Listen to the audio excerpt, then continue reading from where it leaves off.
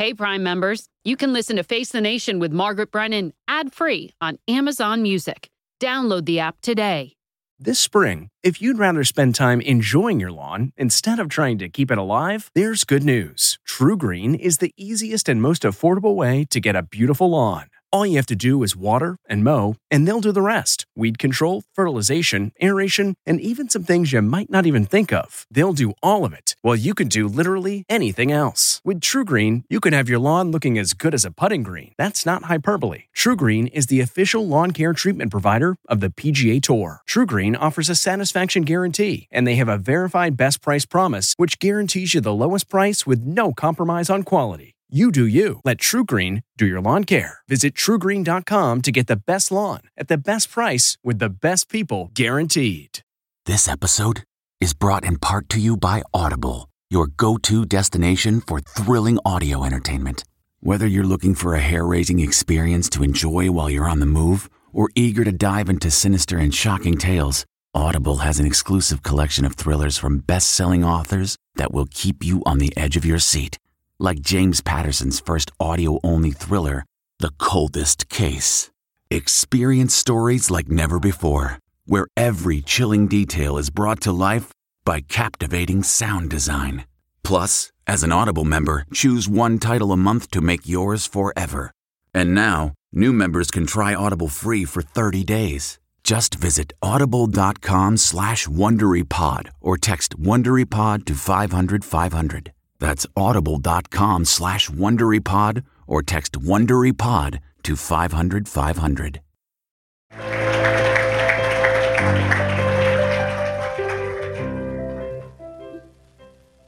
Thanks to all of you for coming out today, and thank you to the Institute as well. I'm excited to talk here with Senator Sinema today, but I do just want to say on behalf of all of my CBS colleagues that it is so great to be at a forum that celebrates so much of what Senator McCain stood for, which is straight talk.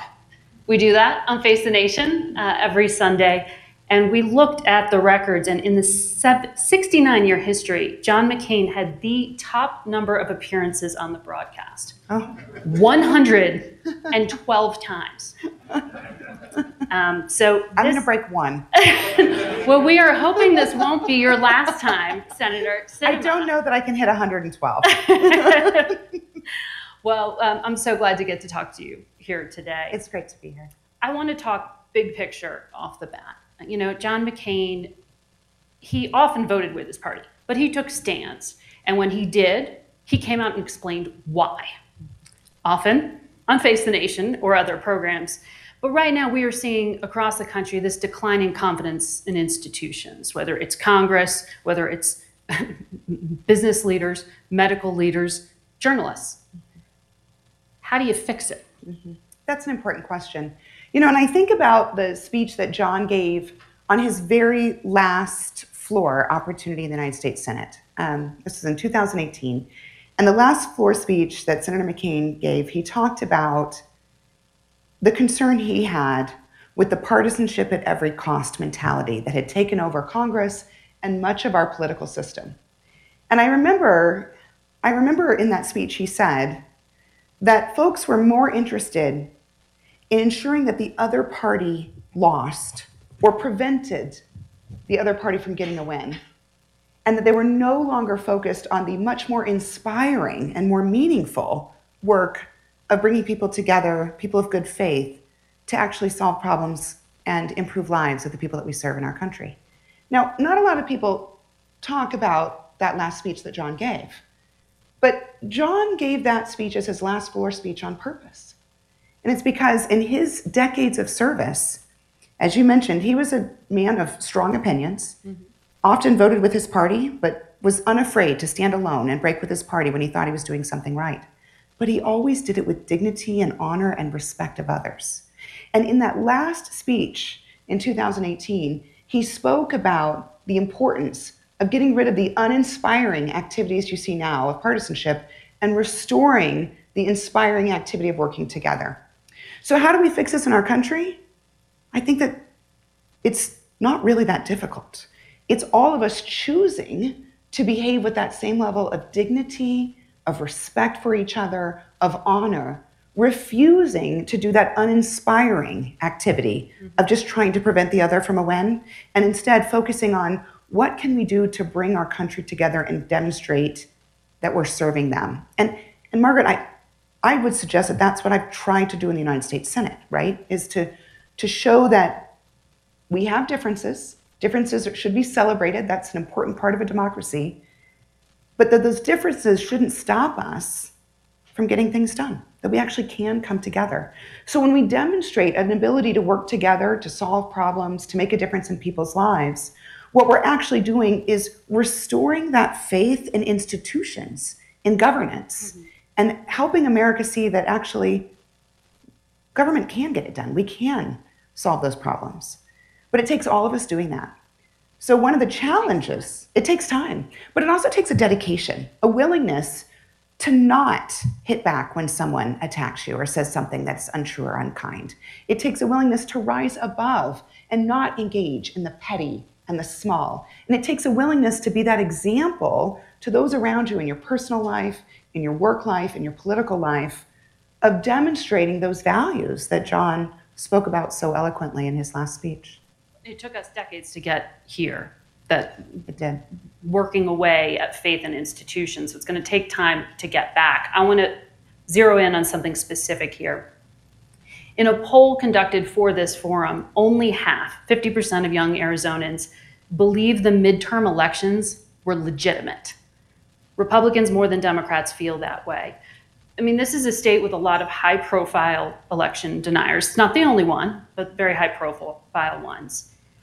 On this specific part of the democratic process, why do you think it is so significant? I mean, 50% of young Arizonans doubt their own voting process. Well, we're currently living in a climate where it's okay to say things that aren't true, which is crazy, right? Like growing up, in my household, the way I was raised, and I know we all come by our own opinions of who we are honestly, but in the family that I was raised in, one thing you could never ever do was say something that was untrue, ever. Because once you did, then no one would trust you. And that was something I was taught growing up. My family took it very seriously. What I think we're facing in our country today is this situation where people don't know what's true and what's not true. People aren't sure what's fact and what's fiction. And part of that, frankly, is because much of the media that we consume isn't factual news, it's opinion. It's not journalism. That's right. And so when people are confusing opinion or media with news or journalism, then the lines get very blurry. And when folks are getting their information from a source that they trust, but is not a source of factual or verifiable information, then it's easy to see how someone could believe something that is not factually accurate. It's up to us, all of us, as Americans, to be willing to do the work to say, I'm hearing this information, but is it indeed true? Can I find the facts? What is accurate? Because unfortunately, what's happening in our public discourse is members of both political parties are twisting stories to create their own narratives, which may or may not be true. And we see it every day. And not even to acknowledge an election result. I mean, that is still apparently an issue in the state of Arizona. We just heard from the governor. It is. Why? Why is it taking such a hold here and at such a level? We're not just talking about media silos. You're talking about people who are running for public office. Well, one of the unfortunate things that's happening in Arizona, and we see this in other parts of the country as well, is that the two political parties have gotten more and more extreme. They've moved away from that center of working together, of finding that common ground. And they're going towards the fringes because that's where the money is, and that's where the attention is, and that's where the likes on Twitter are, and that's where you get the clicks and the accolades. And there's an incentive to continue to say things that are not true and not accurate. And that's how you get folks running for political office who are outside of the mainstream. Now, you're sharing this data, and it's important data. Something else to think about, though, is that Arizona is one of the states that has the highest level of independence in the country. We're a state of folks who don't often march to the drum that is being taught to us, right? So Most of us don't fit neatly in one box or another. And I think the challenge that we have right now in our political discourse is to make it okay for folks to think on their own. Make it okay to be different than those who are around you. To make it okay to have an opinion that is different than your colleagues or your family or your friends. And instead of saying you must agree with whatever it is that you were told by your party or whichever political opinion that you are more closely aligned with, instead say, actually, a diversity of thought is not only important, but it's integral to the protection of democracy. But in today's political climate, Margaret, as you see every day, there is less tolerance for difference. There is less willingness for individuals to have their own opinions, to make their own decisions. And I think that's something that we have a duty to do, which is to remind everyone, you should think for yourself. It's okay not to agree 100% with another. It is, in fact, important to our democracy that you're not doing that. Well, you've, with your own party affiliation, challenged the two-party system. Yes. Are you done with parties entirely? Absolutely. Now that you're an independent, you'll never Absolutely. become a Republican. No.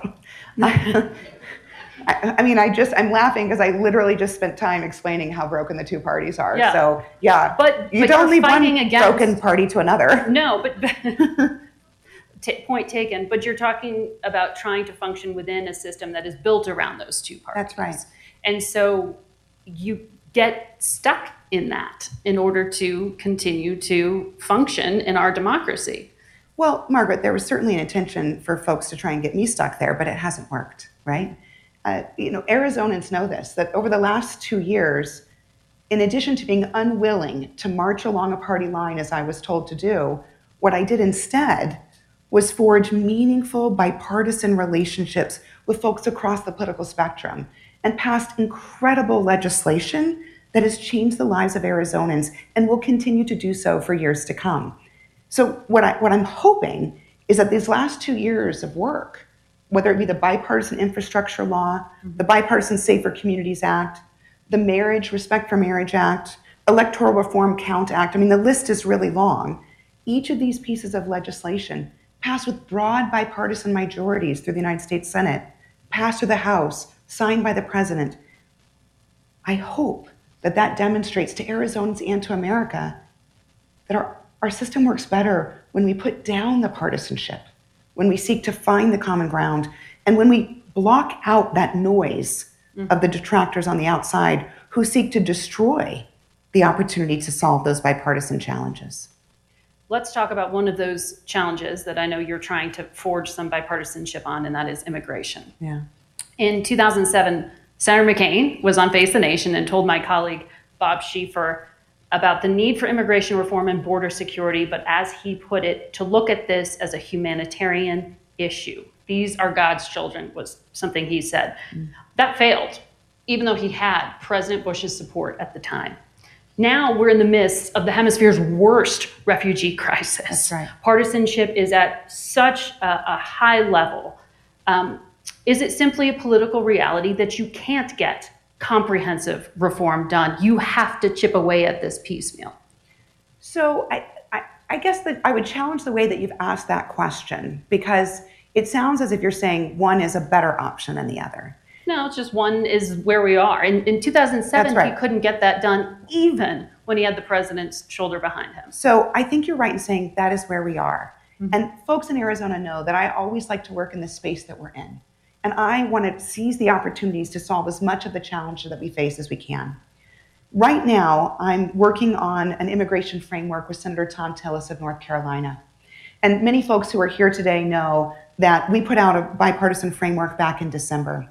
And we ran out of time to pass it before the holidays. You'll recall we had to do the budget. That's important. Keep the government running. And so we came back in January and immediately hit the ground running. So in early January, Senator Cornyn and I and Senator Tillis brought colleagues, the largest bipartisan Senate colleague group ever, to both Texas and Arizona to see firsthand the absolute crisis that we are facing. It is a humanitarian crisis, and it is a crisis for our border communities who do not have the infrastructure to manage this kind of influx. Then a couple weeks later, Senator Cornyn and I again traveled to Mexico City to meet with President Lopez Obrador to talk about Mexico's role in this crisis. And then just several weeks ago, I brought members of both the House and the Senate down to the Arizona border again. And in just a couple weeks, I'm bringing another group of colleagues. So what I'm doing right now with Tom is what I think is integral to passing any piece of legislation, which is first, come up with a framework that is workable, realistic, and that makes a measurable difference in the lives of the people that you serve. Number two, teach your colleagues about the issue so they can see firsthand the need. You know, most of our colleagues have never been to a border. They've not seen what we experience every single day. And I was born and raised in Southern Arizona. The failure of the United States government to secure our border and manage immigration properly has been a crisis my entire life. And I know that everyone else in this room who's a native-born Arizonan would agree with me. We have been dealing with this our entire lives.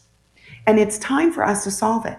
So I'm not spending a lot of time worrying about whether we're doing a huge big bill or a modest bill. Yeah. I want to solve the crisis that's in front of us. And I'll do it with any colleague I can and as much as I can. And that's what we're working on right now. The good news is we have a really great coalition.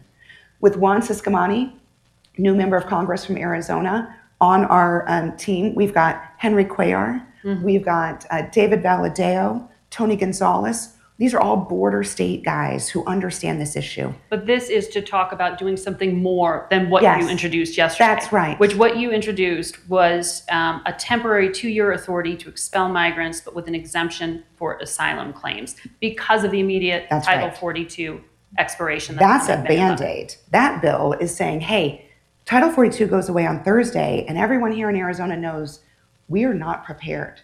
The Biden administration had 2 years to prepare for this and did not do so. And our state is going to bear the brunt, and migrants will be in crisis as soon as next week. It will be a humanitarian crisis because we are not prepared. So the legislation we introduced yesterday is about tiding this over, giving us some time and space for the Biden administration to do their job, and for us legislators to actually create a plan that can get through both the House and the Senate. So Tom and I are continuing to do the larger work, build the coalition, and prepare to move a piece of legislation through both chambers. So this is the first step in that sort of piecemeal approach. Right. In the version you put out back in December, it did have a pathway to citizenship. That's right. For migrants and an extension of border security enhancements. So is that still the goal, and can you get Republican votes to go along with you on those provisions? Yes. So the framework we put out in December does 4 things. Enhances border security. It does extend Title 42 elements for some period of time for a transition. It reforms our asylum system, which is severely broken and has been hijacked by the cartels and is being used to smuggle individuals and drugs through our country. It also adjusts the visas that are backlogged in our country so that we can have the workers we need. And it adjusts the status of Dreamers so that they can have a path to citizenship. These 4 elements together address some of the needs and concerns of people on both sides of the political spectrum. It's designed to bring people together and give everyone some of what they need in order to get to yes. It also solves some of the key challenges we face in our country around security, migration, and jobs. But the votes aren't there for this replacement, essentially, of Title 42, the 2-year ability to expel migrants without guaranteed asylum hearings. We don't know that yet. We just introduced the bill yesterday. Well, Republican Senator Lankford was out criticizing it, saying it doesn't solve the problem. And he has been a partner to you. Yeah. No, but I don't think that's a criticism. He's right that it doesn't solve a problem. You think you can get this passed before next week? Before May 11th? Oh, God, no, Margaret. This is the United States Senate. That's what I was saying. I don't think we can get agreement on a restroom break by next Thursday. The United States Senate is functioning at a fairly dysfunctional level right now. And that's due to the partisanship that is driving both parties. As you and I both know, both parties have benefited for decades by not solving this challenge. They use it to bash each other in elections. And what bothers me about that, Margaret, is that, look, they don't live in a border state. So they don't know that the mayor of Gila Bend has to put migrants in his car and drive them to Phoenix because they are released in a town that has no bus stop. They don't know what it's like for migrants to sleep outside in the farms in Yuma because there is nowhere for them to go. This is a crisis for our border communities and for migrants. And so, unfortunately, the parties are thinking about this from a political perspective rather than a human perspective. So the goal of what we're doing here, and James Lankford is a dear friend of mine and a partner in this effort, our larger structure, we are working to try and attack the root of the challenge, to fix the broken system so that we can have a regularized immigration system and a secure border. You also have the date on the calendar of 2024 looming, and getting close to a presidential election cycle always raises the level of complication. Do you really think you can get the kind of deal you're sketching out here on the cusp of an election? Well, Margaret, this isn't going to surprise you when I tell you that I'm really not concerned about the election right now. I'm 100% concerned about the challenges. One of the biggest things that politicians like to manipulate, essentially, for political gain. It's my hope that they stop doing that. What I've tried to do over the last few years, Margaret, is show through the actions of introducing legislation, building the coalitions, and passing really historic milestones for our country, is to show colleagues on both sides of the aisle that you can still manage your politics and get things done for our country. You can actually work together and people will like it. Americans are hungry for that collaboration and coalition. So I guess I'm just going to keep doing what I've been doing, Margaret, which is set an example and forge a path forward. But you don't have a date where you think this needs to get done by? No. You said the administration failed to create a workable plan to process migrants after May 11th, Title 42. They would say they've got the troop deployment of 1,500s, processing centers, a phone app, expansion of legal migration, regulation that will bar migrants from asylum if they did not first seek asylum in a third country. Do you support any of what the administration has done? Well, these steps, which all have been announced in the past week or so, are helpful. These are very helpful. Having 1,500 troops along the U.S.-Mexico border is helpful. It is a border of over 2,000 miles, though. So 1,500 troops isn't going to get the job done. That's just the reality. Yeah. We also are very concerned that all of this is happening in the week or so before the rollout. Just today, I was on the phone with the sheriff of Cochise County. He has gotten no information from the Department of Homeland Security or the federal government about what the flow is going to look like, about what they can expect for processing in terms of how long it takes to process migrants. He's gotten no information, neither have I, about how many buses there will be available to transport migrants. Now, he's gotten the information he does have from me, because I call him every few days, but he's not gotten that information from the Department of Homeland Security. And Margaret, what's unfortunate is that I'm asking for that information and I'm not getting it. And so either the administration has that information and they're choosing not to share it, which is a problem since we're the ones who are going to deal with the crisis, or they don't have it. And that's even more concerning, because how do you prepare for an inflow of migrants when you don't know what you're going to expect? And that hasn't been shared with the governor? It has not been shared with the governor. I spoke with the governor yesterday. Wow. It has not been shared. So we do not have this information. There are 3 nonprofit organizations in Arizona that provide incredible assistance to our border communities. One is in Yuma, one is in Tucson, one is in Phoenix. They don't have this information. And they're the ones who are responsible for accepting the migrants after they're released from custody. So while it's wonderful that the administration is announcing things like a 1,500 troop deployment and these new processing centers, which will not be operational by next Friday, those are good things. Those are aspirational. That's not the same as operational. And so what I'm asking for, and have been for 2 years, is for the administration to make concrete plans. Rent the buses, hire the drivers, build the soft-sided facilities so that we can process individuals. We need more holding capacity. I mean, let's be realistic here. And that's we're not prepared for that.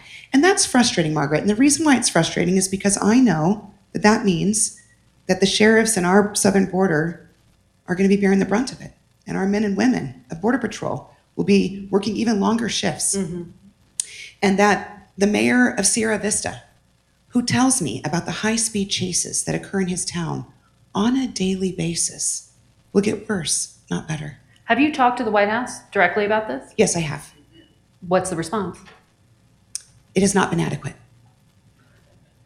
Do you care to elaborate? I do not. Because what you're laying out is a level of crisis concern. So yes, that's correct. They return That your is calls? what I have been doing. I've been raising the alarm because... Do they return your calls? Oh, yes. And just not share information? Just not, right. That's correct. This is a problem. Mm-hmm. We've had 2 years to prepare for this. Do you think that's personal?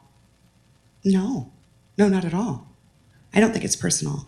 I think that there's a system in Washington, D.C. that is deeply disconnected from the real lives and experiences of border communities and the migrants who seek to come to this country. Mm-hmm.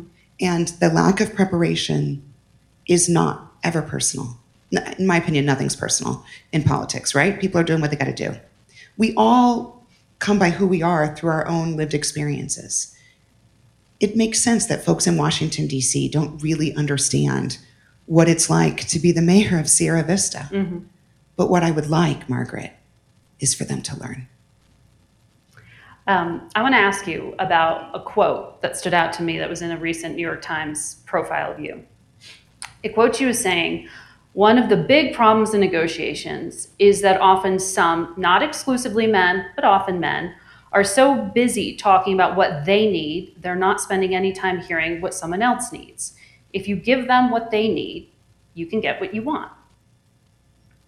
So on May 9th, 5 men, including the President of the United States and 4 congressional leaders, are going to meet to discuss the standoff over the debt ceiling.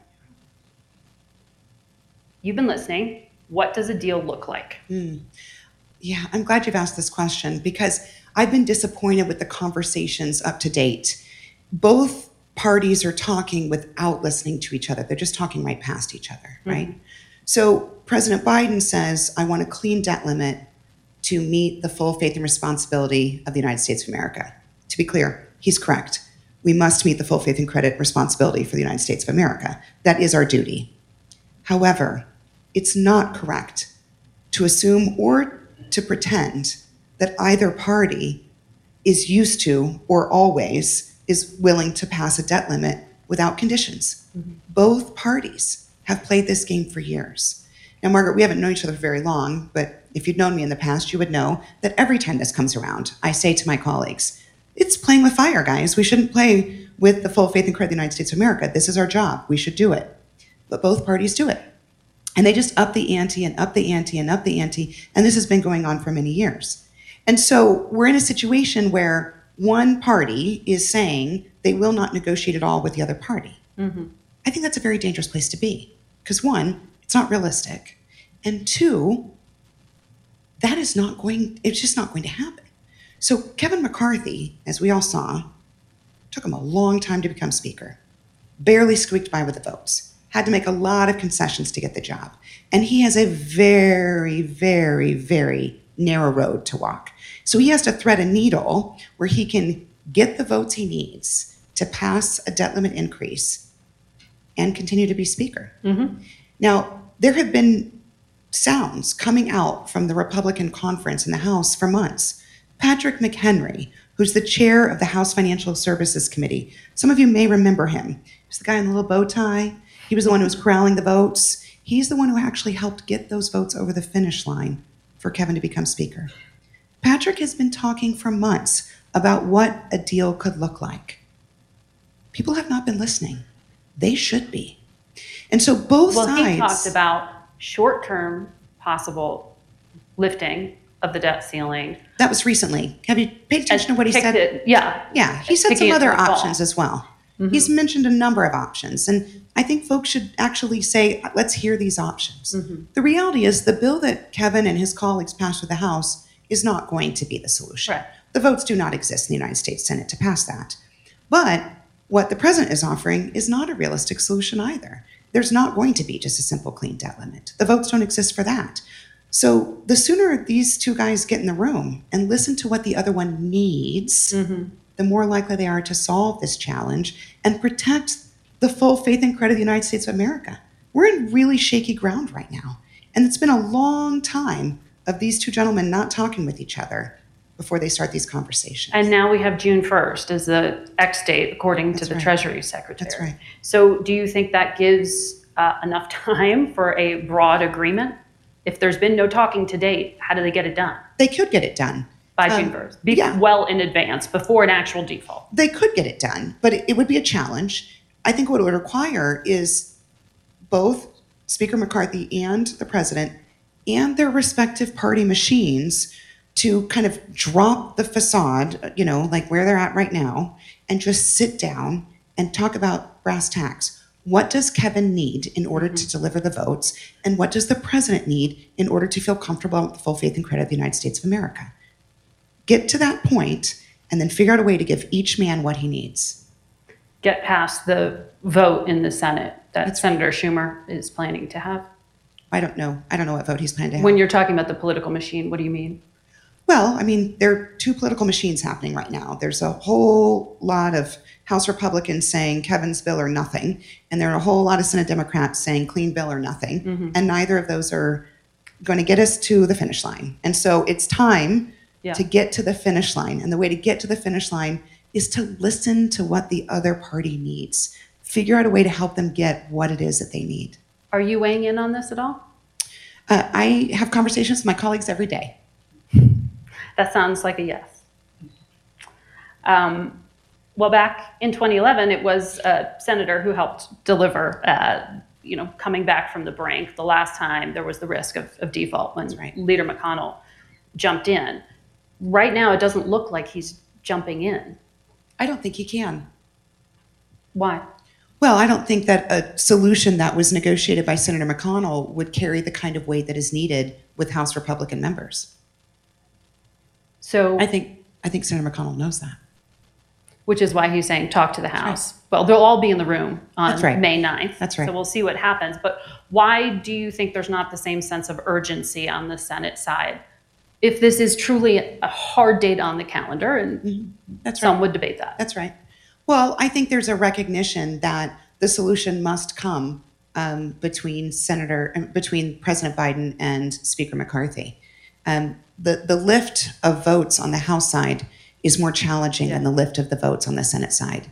And that's a different place than we've been in the past, Margaret, right? Like the last 2 years, as you saw, the bills that I worked on and that wrote and authored and shepherded through, those all originated in the Senate. But we had a different balance of votes at that time. So circumstances have changed.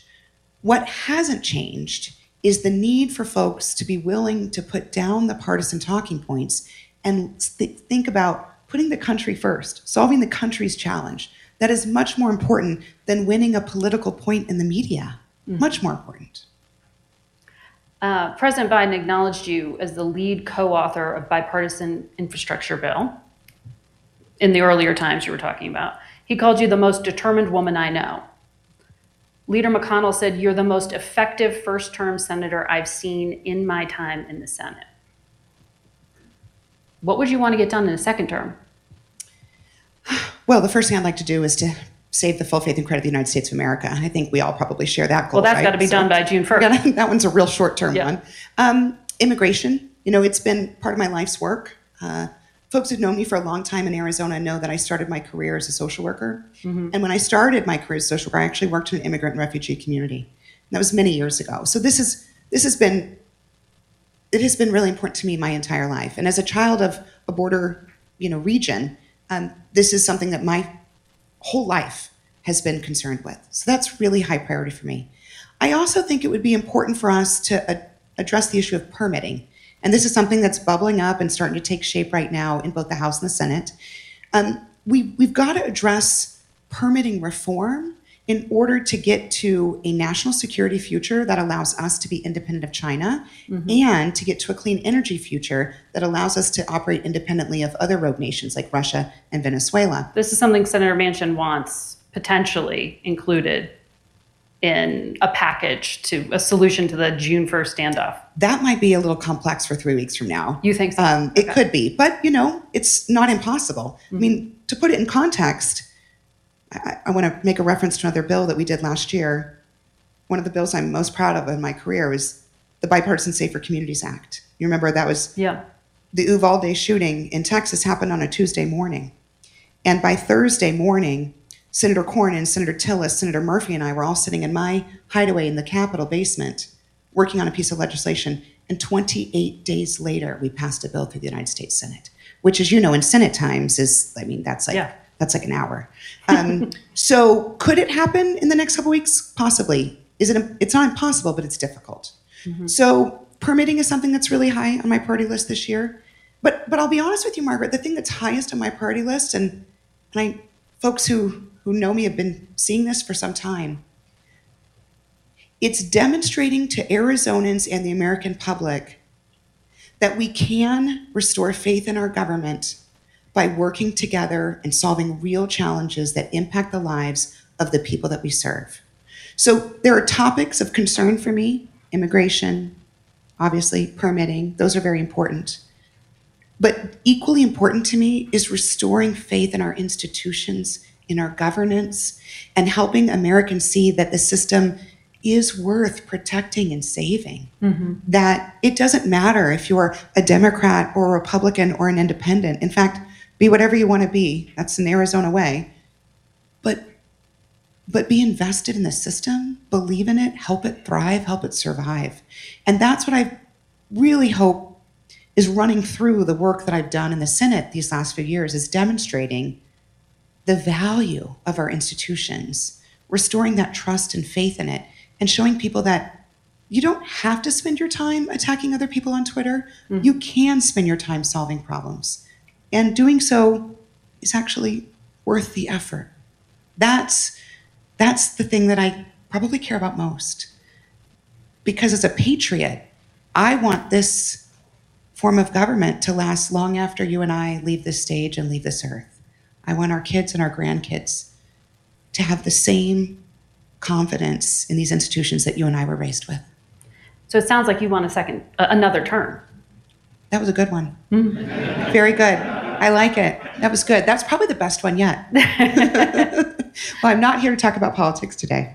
Well, everything's politics. I'm not here to talk about elections today. There you go. Well, this is a key battleground. It will be, certainly, in 2024. Why keep people guessing? Well, I want to stay focused on the work that I'm doing. I think you can tell, and I hope folks who are here today can tell, how much it matters to me to actually make progress, solve challenges, deliver results. That is why I get up and go to work every day. I don't get up and go to work every day so that people can say, is she running again or not? Mm-hmm. That's just not my concern. What I want is to deliver real, meaningful results. It's what I've done for 20 years. It's what I intend to continue doing.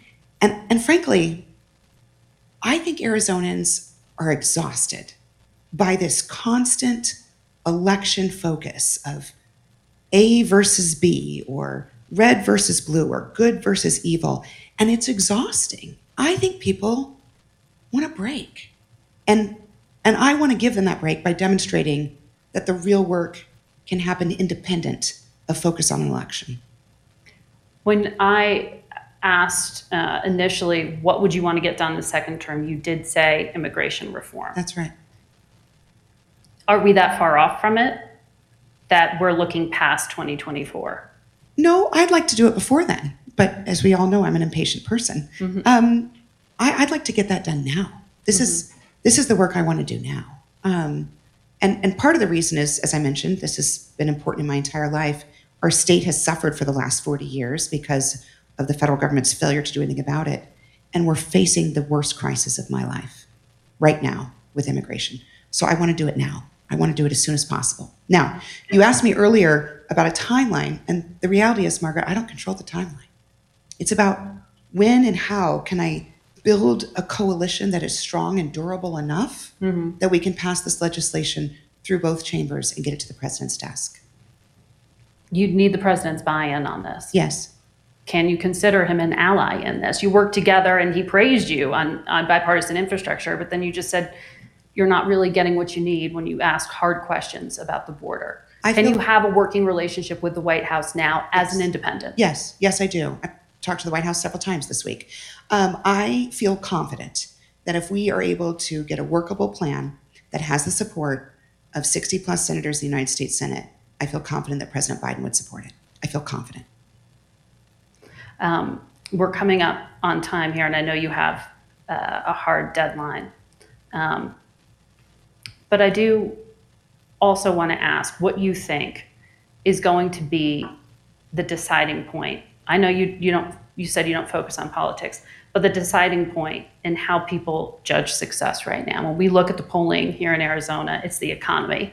Number one, abortion. Number two, for young voters, that shows up as a reason for concern. Politics are going to determine what is possible in the next election cycle here. What do you think is going to drive that? What do you think is going to be driving the conversation in Washington? Well, I'm not sure what'll drive the conversation in Washington, and here's the reason, Margaret. I think the conversation in Washington is often deeply disconnected from what's happening with people's real lives here in Arizona.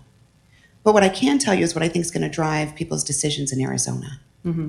Arizonans, look, we all come to who we are through our own lived experiences, right? We're all a little bit different, should be celebrated, but we are who we are because of our own lives, because of our communities, our experiences, how we grew up. And in Arizona, there are a few things that we deeply value. First is freedom.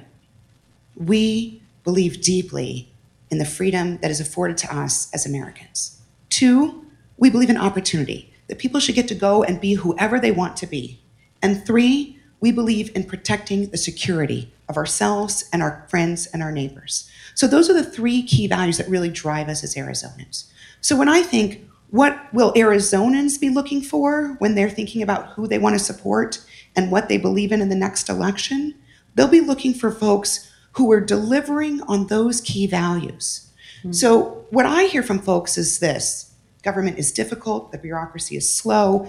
What Arizonans want is a government that is efficient, that is lean, that makes their life a little bit better and easier, and then gets out of the way so they can live their own life of freedom. That's what Arizonans are looking for. Now, whether or not that will be reflected in Washington, D.C., I can't tell you, Margaret, because usually what happens in Washington, D.C. is disconnected from what we're thinking about here in Arizona. But what I can promise you is that I keep my head and my feet rooted right here in this great state. And so it doesn't matter to me what folks are talking about in Washington. What matters to me is what folks in Arizona are looking for. And what they're looking for is someone to solve the problems that government creates in their lives and then get out of the way. Sounds like a re-election campaign, Senator, but we're not talking about politics today. We are talking today with you about so many things of importance, as you will throughout the weekend here at the forum. Thank you all for having us, CBS. Thank you, Senator, for your time. Thank you. Appreciate it. If you like Face the Nation with Margaret Brennan, you can listen early and ad-free right now by joining Wondery Plus in the Wondery app or on Apple Podcasts. Prime members can listen ad-free on Amazon Music. Before you go, tell us about yourself by filling out a short survey at Wondery.com/survey. Hi, this is Jill Schlesinger, CBS News business analyst, certified financial planner, and host of the Money Watch podcast. This is the show where your money is not scary. It is a show that's all about you. It's your questions that make it possible for me to provide unconventional and entertaining insights on your money, and maybe more importantly, on your life. Follow Money Watch wherever you get your podcasts. You can listen ad-free on the Amazon Music or Wondery app. Catch every episode of 60 Minutes, America's most watched news magazine show, as a podcast. Hear in-depth investigations across politics, news, and entertainment on your schedule. Listen to 60 Minutes ad-free on Wondery Plus.